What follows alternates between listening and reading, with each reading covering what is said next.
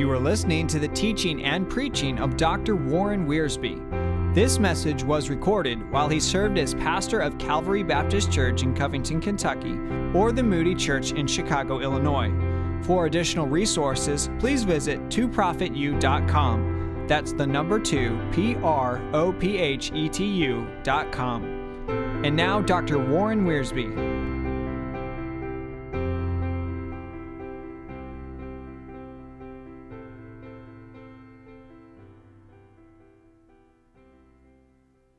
We open the Word of God to the last chapter of the prophecy of Ezekiel. Ezekiel chapter 48. In the closing verses of this chapter, the prophet is describing the city, the restored, glorified, millennial city. He's talking about the gates and the size of the city. But we're going to focus on the last verse, one of the great names of God in the Old Testament, Jehovah Shammah. And the name of the city from that day shall be, the Lord is there. Jehovah Shammah, the Lord is there. In the year 606 BC,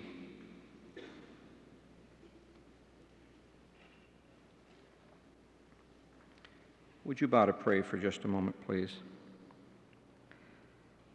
Heavenly Father, I pray in Jesus' name that your Holy Spirit will grant to us tonight the power that we need, the strength that we need, and the grace that we need to exalt Jesus Christ.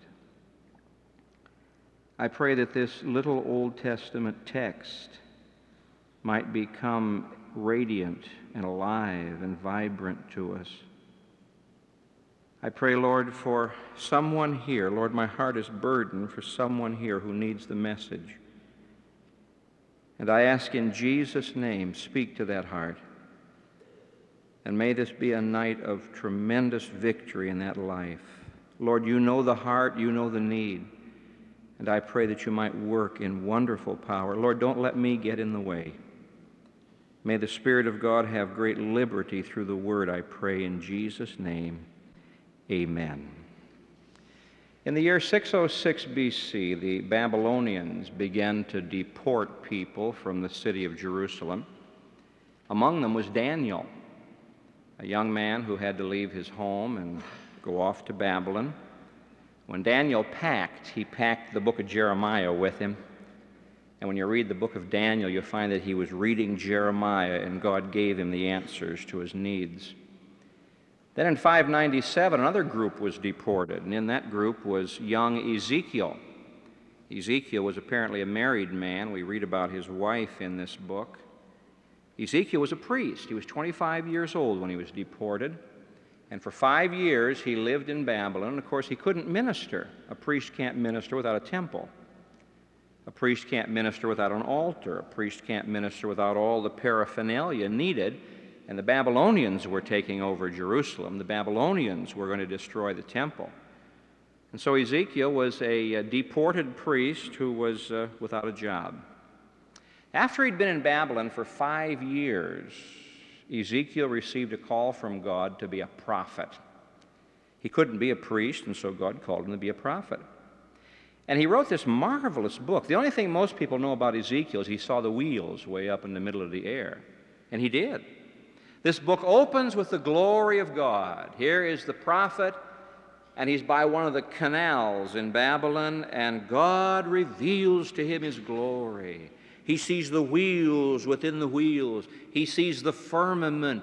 He sees a great, glorious chariot with God enthroned and God accomplishing his purposes in history. In the first 3 chapters of this book, we have his call to the ministry. And then in chapters 4 through 24, his message is God will judge Jerusalem. In 25 through 32, his message is God will judge the nations around Jerusalem. When you get to chapter 33, you find a whole new message. From Ezekiel 33 through the end of the chapter, his message is there is a future glory for Israel. The first part of his book he wrote before Jerusalem fell. The second part he wrote during the siege. And the third part when everything was at its worst. That's when he wrote it. Now, I would have reversed that. When things are looking good, I can write something very optimistic, but he got the message that Jerusalem had fallen, the people were in exile, God had brought judgment, and it's at this point Ezekiel the prophet looks up and says, there's going to be a future for Israel. Now, I must confess to you, when in my devotional reading I get to these latter chapters of Ezekiel where he talks about how big the stairs are and how big the walls are and how big the porches are, I read kind of quickly, but it's important because God wrote it. In these latter chapters, we find him describing what God's going to do in the future. The climax of his book is a new name for God. Jehovah Shammah, the Lord is there. I want to take that name, the Lord is there, and make 4 applications of it. First of all, the Lord is there is a tremendous promise to Israel. You see, the presence of God was the unique thing about Israel. If you and I were a group of tourists going down to the Holy Land back in Moses' day, well, he wasn't there, but in the day of the tabernacle, or in David's day, or Solomon's day in the day of the temple. And the tour guide would drive us past Jerusalem and say, oh, there is Jerusalem. We'd say, well, it looks like any other city. It's not as pretty as Athens. It's not as imposing as Rome. But the tour guide would say, there's something different about Jerusalem. God lives there. You could go down to the great cities of Egypt and see statues and pyramids and wealth. Some of that wealth we've imported now to Chicago temporarily, but God wasn't living there. Go to Rome and see majestic buildings and theaters and great monuments, but God wasn't living there. Go off even to Greece and see these monumental structures, which now I understand are starting to fall apart because of pollution, but God wasn't there. And there in the city of Jerusalem, God dwelt. This was the unique thing about the Jews. The Jews could not brag about wisdom, they couldn't brag about warfare, they couldn't brag about wealth, but they could brag about one thing: God dwells with us. When Paul lists in Romans chapter 9 all the blessings of Israel, he says, to whom pertains the glory? What glory? The glory that dwelt with Israel. You see, in the book of Genesis, God walked with men. Noah walked with God, and Abraham walked with God, Enoch walked with God. You get to the book of Exodus, God says, I want to dwell with you. I've been walking with you all these years. I want to dwell with you. Make me a tabernacle. So they did. They made this tent, and they made in the tent a holy of holies, and God moved in. When they dedicated the tabernacle in Exodus chapter 40, God moved into the tabernacle. But alas, Israel sinned.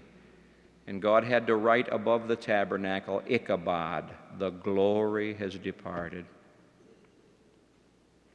Then they built a temple. And Solomon dedicated the temple. And 1 Kings chapter 8 tells us how that God's glory came down and dwelt in the temple. The glory was so great the priests could not even minister. But alas, the temple was desecrated, the people sinned against God, and while Ezekiel was writing his book, the city was being taken and the temple destroyed. It's interesting to notice that Ezekiel, in a vision, saw God's glory depart. Turn to Ezekiel chapter 8. Ezekiel chapter 8.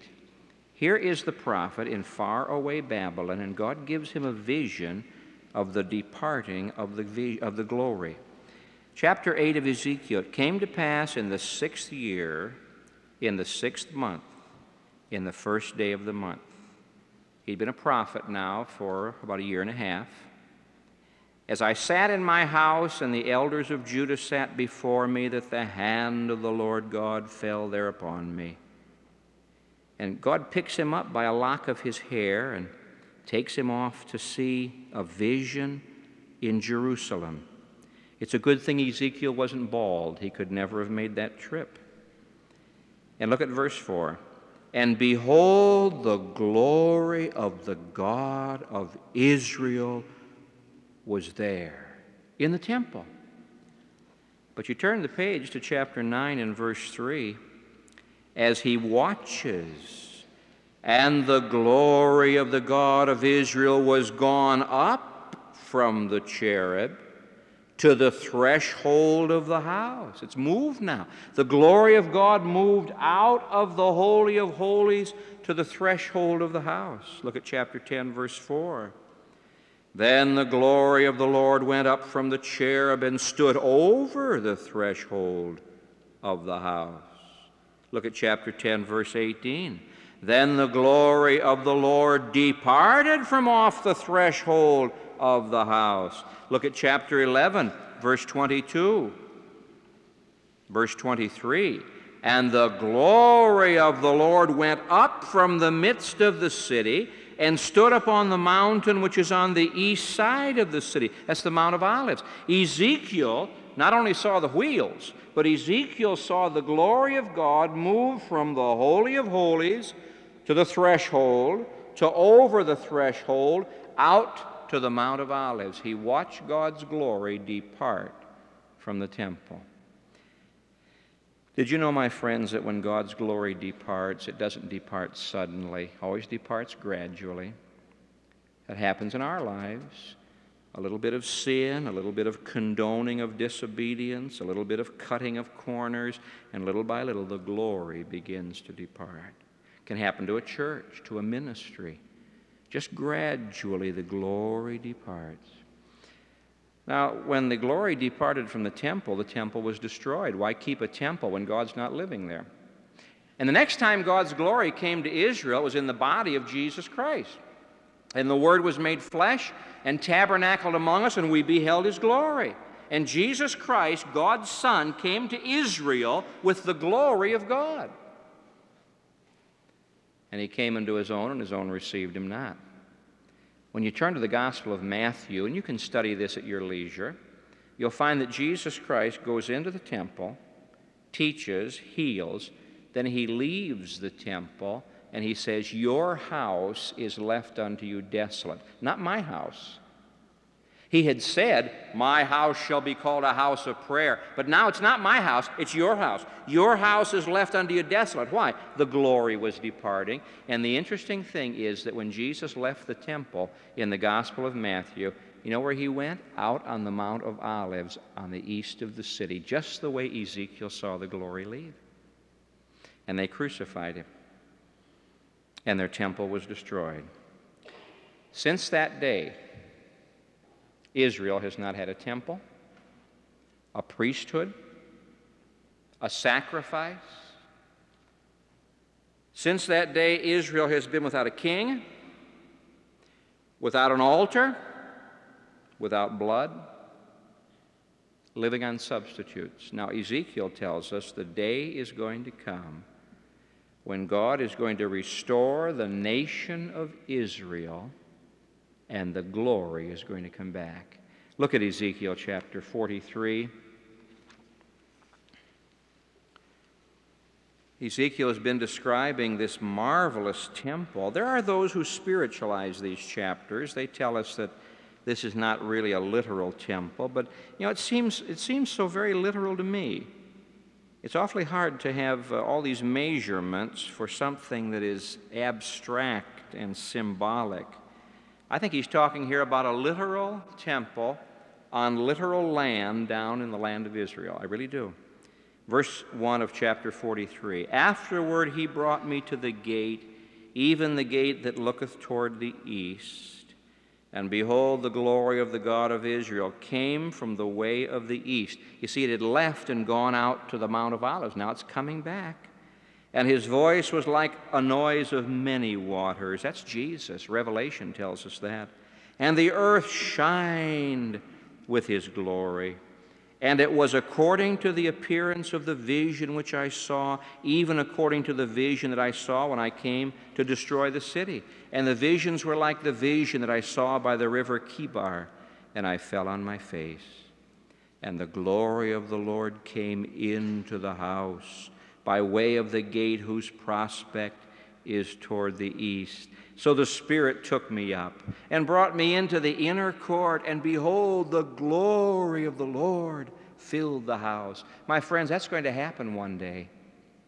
Israel's going to receive the right to rebuild a temple. That temple will not have the glory of God in it, but when Jesus Christ returns to this earth to establish his kingdom, there will be a restored temple, and the glory of God will be there.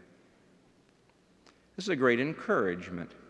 Here was Ezekiel the prophet seeing everything fall apart, the city destroyed, the people taken captive, the temple destroyed, and God says, just a minute, Ezekiel, don't quit, don't give up. You won't see it, the next generation won't see it, but one generation will one day see the glory of the Lord. And the name of Jerusalem will no longer be the city of peace or the city of war. Jerusalem will be called Jehovah Shammah. The Lord is there. A great promise to Israel.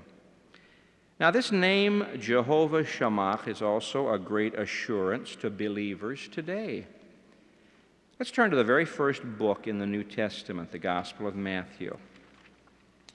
Matthew begins with a long list of names, the genealogy of our Lord Jesus, the first 17 verses.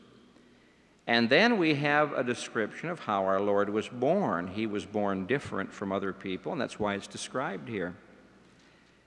Verse 22 of Matthew 1. Now all this was done that it might be fulfilled, which was spoken by the Lord through the prophet, saying, Behold, the virgin. Now whatever you want to do with Isaiah 9:6, you can't do anything with the word parthenos, the Greek word here in verse 23. It always means a virgin. Behold, the virgin shall be with child. Now that's a miracle. And shall bring forth a son, and they shall call his name Emmanuel, which being interpreted is God with us. You see, my friend, when you trust Jesus Christ as your Savior, you get to know him who is Emmanuel, God with us. That is the equivalent of Jehovah Shammah. The Lord is there. Where? In our lives. When you come to trust Christ as your Savior, then Jesus Christ is there. The unsaved person doesn't have Jesus Christ living within. The difference between a saved person and an unsaved person is not morality. Abraham was a saved man, and he told a couple of lies. David was a saved man. He committed adultery. They shouldn't have lied. They shouldn't have committed adultery, but they did. The difference between a saved man and an unsaved man is not morality or outward religion or education or success. The difference is this. When you look at an unsaved person, you say the Lord is not there. Because the unsaved person is without God, without Christ, without hope in this world. But no matter how poor a Christian may be, no matter how he may fail, no matter how he may limp and even fall, you can look at a believer and say, Jehovah Shammah, the Lord is there. Because when you trust Christ as your Savior, you have Emmanuel, God with us. Now, because he is Jehovah Shammah, he's always with us. For example, Jesus said, where two or three are gathered together in my name, there am I in the midst. When we gather together for prayer and for worship, we could put up a sign that says Jehovah Shammah, the Lord is there. As we go out to serve Him, I can't get away from the last thing that Matthew says. In his first chapter, he says He is Emmanuel, the Lord with us. In his last chapter, he says the same thing. Go ye therefore and make disciples of all nations, baptizing them in the name of the Father and of the Son and of the Holy Spirit, teaching them to observe all things whatsoever I have commanded you. And lo, I am with you. How long? Always. How long is always? Even unto the end of the age. And so as you and I walk forth in this hostile world, we can say, Jehovah Shammah, the Lord is there. As we serve Him, as we suffer for Him. When those Hebrew children went into that fiery furnace, they said to the king, we're not going to bow down and worship your idol. Our Lord is able to deliver us. But even if He doesn't, we aren't going to worship your idol. And boom, into the furnace they went. And when they turned on the monitors to discover what was going on, lo and behold, there were 4 people going through the fire, and one of them like unto the Son of God. He promised, over in Isaiah, in chapter 43 and verse 2, and chapter 41 verse 10, when you go through the waters, I'll be with you. When you go through the fire, I'll be with you. It'll not burn you. You see, when you go through the difficulties of life, no matter what they may be, you can say, Jehovah Shammah, the Lord is there. He never forsakes His children. Even when you go through the valley of the shadow of death, a great deal is being printed these days about this matter of death. For the first time in, really modern history, science is looking into what does it mean to die. And books like Life After Life and other books of that nature, Kubler-Ross and her materials, are trying to bring forth what happens when a person dies. I remember when I read Kenneth Moody's book, Life After Life, I was quite stirred by it. I thought, now what does the Bible say about this? Talked about people who were hovering in their hospital rooms and looking down upon their own bodies and listening to the doctors talk, then coming back into their body. What's this all about? Then I remembered Psalm 23, verse 4. Yea, though I walk through the valley of the shadow of death, I will fear no evil, for thou art with me. My friend, when your time comes to go through that valley, you can say, Jehovah Shammah, the Lord is there. He went through the valley before you. He goes through the valley beside you. Surely goodness and mercy shall follow me all the days of my life. I shall dwell in the house of the Lord forever. In my Father's house are many mansions. That's why it's so marvelous to be a Christian. Not to build your life on philosophy, because philosophies contradict each other. Not to build your life on wealth, because wealth has a way of fading and you can't take it with you. Not to build your life on people, because people come and go. To build your life on God. The one true God revealed in Jesus Christ, who is God, the God who never fails, the God who says, I will never leave you nor forsake you. That's what He said to Abraham. I'm going to be with you, Abraham. Isaac, I'll be with you. Jacob, I'll not leave you until I've finished my work. He said to Moses, I'm going to be with you. He said to Joshua, as I was with Moses, I'm going to be with you. And He says to you tonight, if you're a Christian, I am Jehovah Shammah. The Lord is there. I don't know what you're going through or what you contemplate going through. Someone here tonight may be apprehensively anticipating surgery, or you're waiting for tests to come back and you aren't quite sure what they'll be like. I want you to know when the doctor hands you the x-rays, Jehovah Shammah, the Lord is there. And when you go through that valley, the Lord is there. I will fear no evil, for thou art with me. Paul wrote a beautiful piece of autobiography in 2 Timothy chapter 4. What a man of God he was.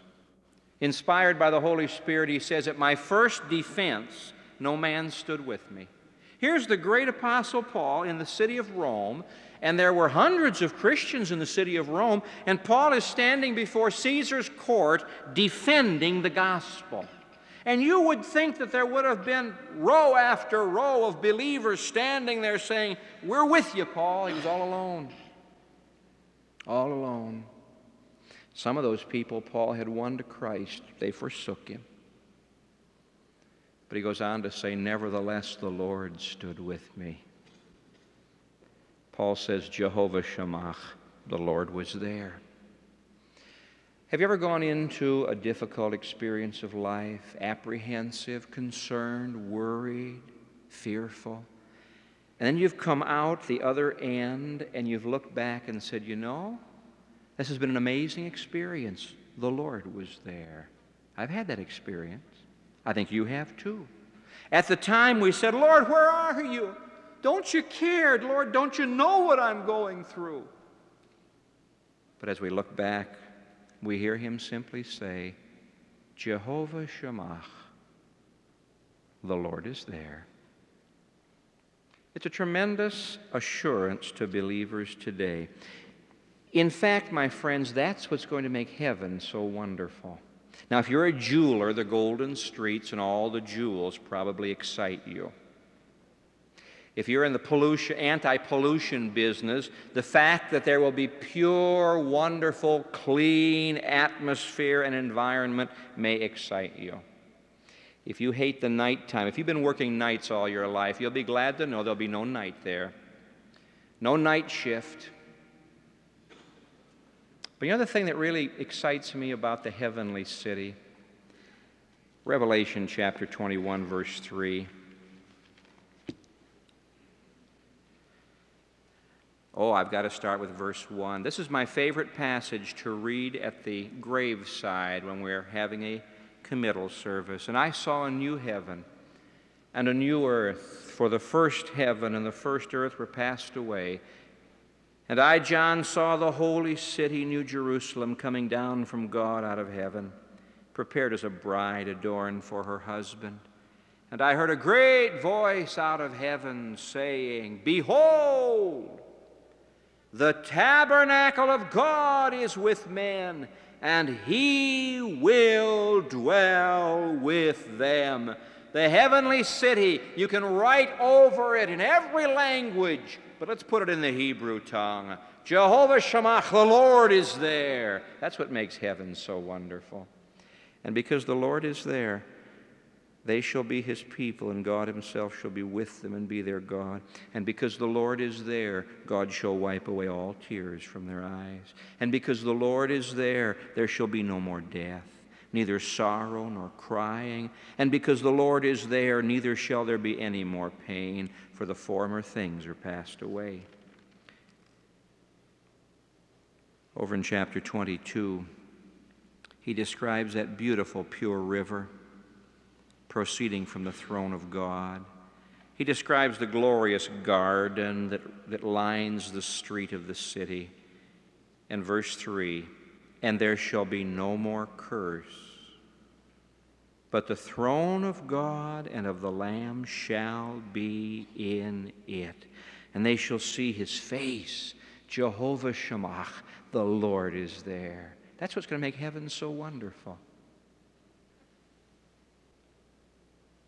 A promise to Israel, an assurance to believers. There's a third application of this name, and I just drop it here for your consideration. It is a test for the church. Jesus said, where two or three are gathered together in my name, there am I in the midst. That's his presence. But I'm not satisfied just with the presence of the Lord. I want the power of the Lord. I enjoy reading biography. I enjoy reading the great eras of church history. Been reading some of Wesley lately. When John Wesley preached, people were stirred. Whitefield would preach and people would fall on their faces and cry out to God. During the great Welsh revival, nobody had to preach. All they did was sing and pray at times, and the Spirit of God moved in. You know what the test of a ministry is? Not that many people are there, and we all wish we had more. Not that a great budget is there. We wouldn't criticize that. The test of a ministry is this: is the Lord there? I have a friend. We have been in many meetings together in different countries, and I love him. And he has an interesting way of coming to you when he hears you preach. He'll come up to you afterward and say, well, was God in the meeting? That's a good question. Was the Lord in the meeting?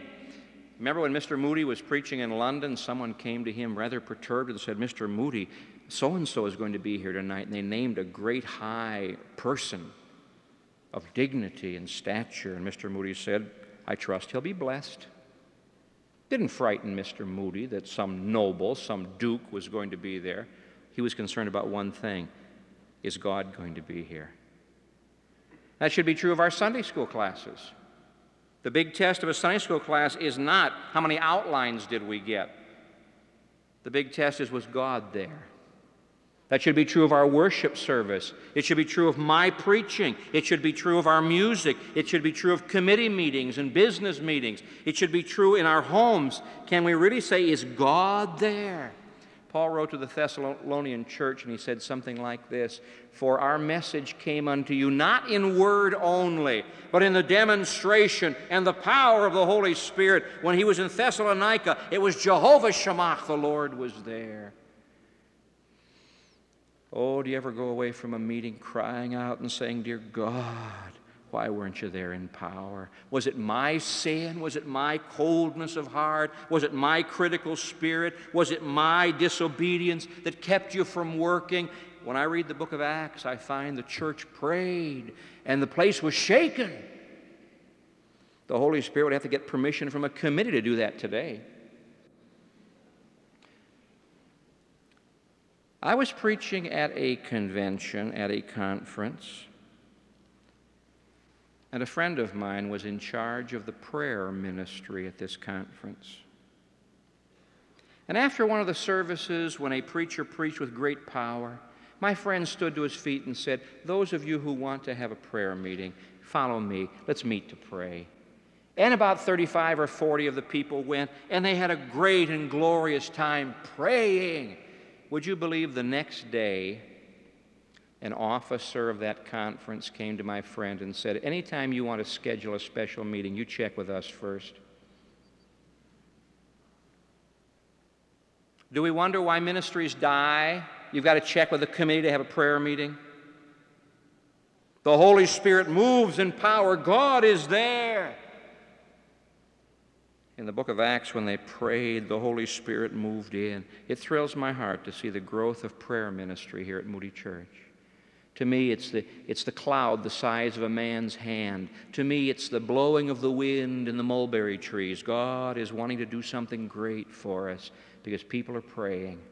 And I thank God we don't have to call a business meeting to open a room for people to pray. Jehovah Shammah, the Lord is there. That's the test for the church. The test is not how beautiful was the sermon or how gorgeous was the accoutrements in the building or how lovely was the music. The test is, in all of these things, was God there? There's a fourth application of this name, and I cannot close without mentioning this. I would be unfaithful to my calling. Jehovah Shammah. It's a wonderful promise to Israel. A wonderful assurance to believers. He is with us, and thank God we'll be with him forever. A great test for the church, and finally a great warning to the lost. Now, God is everywhere. In Psalm 139, the psalmist was checking up on his theology, and he said, "Lord, you're everywhere. If I take the wings of the morning, you're there. If I go to the uttermost parts of the sea, you're there. If I go to the highest heaven, if I go down to the deepest hell, you're there." God is omnipresent. He's everywhere. But he's not everywhere to bless. Hell is the absence of the blessing of God. For everything that God's presence in heaven gives the believer, reverse it, and God's absence from hell denies to the unbeliever. Heaven is a place of light. There's no night there. There's no need for the sun because God is the glory of that city. But there's no light in hell. Our Lord Jesus, who was the greatest preacher on hell in the Bible, and I'm sure he always preached it with a break in his voice and a tear in his eye. Our Lord Jesus described hell as outer darkness. Darkness. darkness so thick it can be felt. Heaven is a great place of fellowship where we're going to meet the saints of all ages, the spirits of just men made perfect. Oh, what a place of fellowship. Hell is a place of loneliness. You have heard me say this before. I repeat it for your edification. I have met many people who have the idea that hell is something like Wells Street or Madison Avenue, or, well, where all the gamblers will be over here having a great time gambling, and all the lustful people will be over here involved in lust, and all the drunkards. There's not going to be any partying in hell.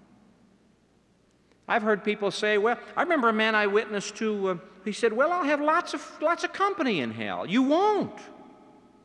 I don't know of one verse in the Bible that tells me you're going to have any company in hell. Because you see, the source of all friendship is love, and God is love, and if God's not there, there won't be any love. Do you have the idea, my friend, that you're going to go out into eternity and spend all eternity satisfying your cravings? Oh, no. You know what hell is? Hell is a place where you have the cravings, but there's no satisfaction.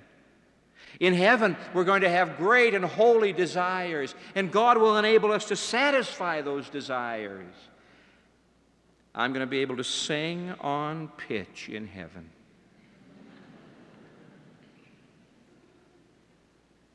I will be able to praise God without any weakness. So will you. Heaven is a place of satisfaction and fulfillment. Hell is a place of eternal dissatisfaction and unfulfillment. Eternal cravings that cannot be satisfied. Jesus compared heaven to a temple. The whole city is a temple. There's no need for a temple up there. When Jesus gave his revelation to John, he said, John, tell those people there'll be no church buildings in heaven, no temples in heaven. The whole city is a temple. Jesus compared heaven to a temple. You know what he compared hell to? A trash heap, a garbage dump. He used the word Gehenna. And if you and I were back in Jerusalem in Jesus' day and we said, where is Gehenna? Well, they'd say outside the city. There's a valley there. We throw our garbage there. The worms are eating it and the fire's devouring it. Our Lord Jesus compared hell to a garbage dump. What do you throw in a garbage dump? All the useless things. What makes a man useful? Jehovah Shammah. God is there. The unsaved person who did not bring glory to God, the unsaved person who rejected the Lord, went all through life without the Savior, would not believe, would not receive, would not bow down. Where does he end up? In an eternal garbage dump. I didn't say that. Jesus did. And he died to make it possible for you not to go to that garbage dump. Heaven is a place of perpetual, eternal joy. You know, so many of the joys we have in this life, we have because they're going to end. Did you know that? We value things because we're going to lose them. We parents look at our children and say, well, they're growing up, they'll be gone one of these days. We look at our parents, we say, well, they're getting older, they'll be gone one of these days. And we love them and value them because they're going to leave us. In heaven, we're going to love and value and rejoice in things that will never leave us. But people in hell will not have any of these things. Our Lord told a story about a man who died and went to hell and didn't even have a drop of water for his lips. Oh, my friend, Jehovah Shammah, the Lord is there. What a warning to the lost. What does Jesus say to the people who rejected me? Depart from me, ye that work iniquity. I never knew you. In 2 Thessalonians chapter 1, the Apostle Paul says that they shall be judged away from the presence of the Lord. Oh, could I say it tonight in words that would somehow penetrate your heart. It's an awful thing to go out into eternity away from God. The believer goes out into eternity and he says, Jehovah Shammah, the Lord is there. The unbeliever wakes up in hell and he says, the Lord is not there. And it's my fault. I had the opportunity to believe and be saved, and I turned it down. I rejected, and now I am rejected. The most important being in all the universe is God. The most important experience in all of life is to know God through faith in Jesus Christ. The greatest tragedy in all of life is not to know God. The greatest comfort and assurance and confidence in all of life is to be able to look at any circumstance of life, sickness and sorrow and heartbreak and disappointment, and say, Jehovah Shammah, the Lord is there. Fear thou not, for I am with thee. Be not dismayed, for I am thy God. I will never leave thee nor forsake thee. If you know Jesus Christ, then you know the Lord who is there. You know Emmanuel, God is with us. If you don't know Jesus Christ, my friend, why don't you come and trust Him? Let Him save you tonight. And you can walk out of this building and you can look down into your heart and say, Jehovah Shammah, the Lord is there. You can look up to the starry heavens and know that God's preparing a home for you up there. And you can say, Jehovah Shammah, the Lord is there. And thank God someday I'll be there, because Jesus said, where I am, there ye may be also. Let's pray together. Father, we marvel that you would want to be with us. You are pure, eternal spirit. We are clay.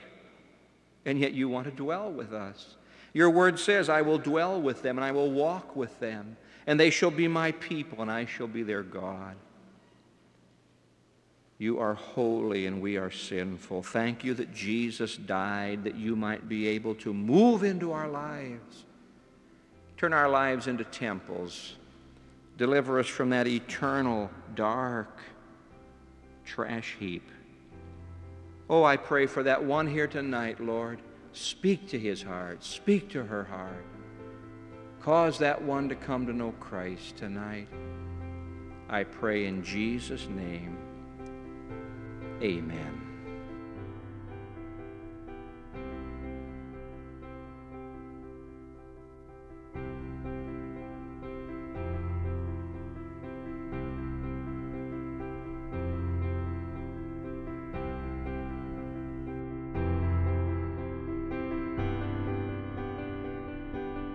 All of Dr. Warren Wiersbe's material is owned and managed by ScriptText. The material contained in this podcast is copyrighted and is for personal use only, not to be duplicated or sold without prior written consent from ScriptText.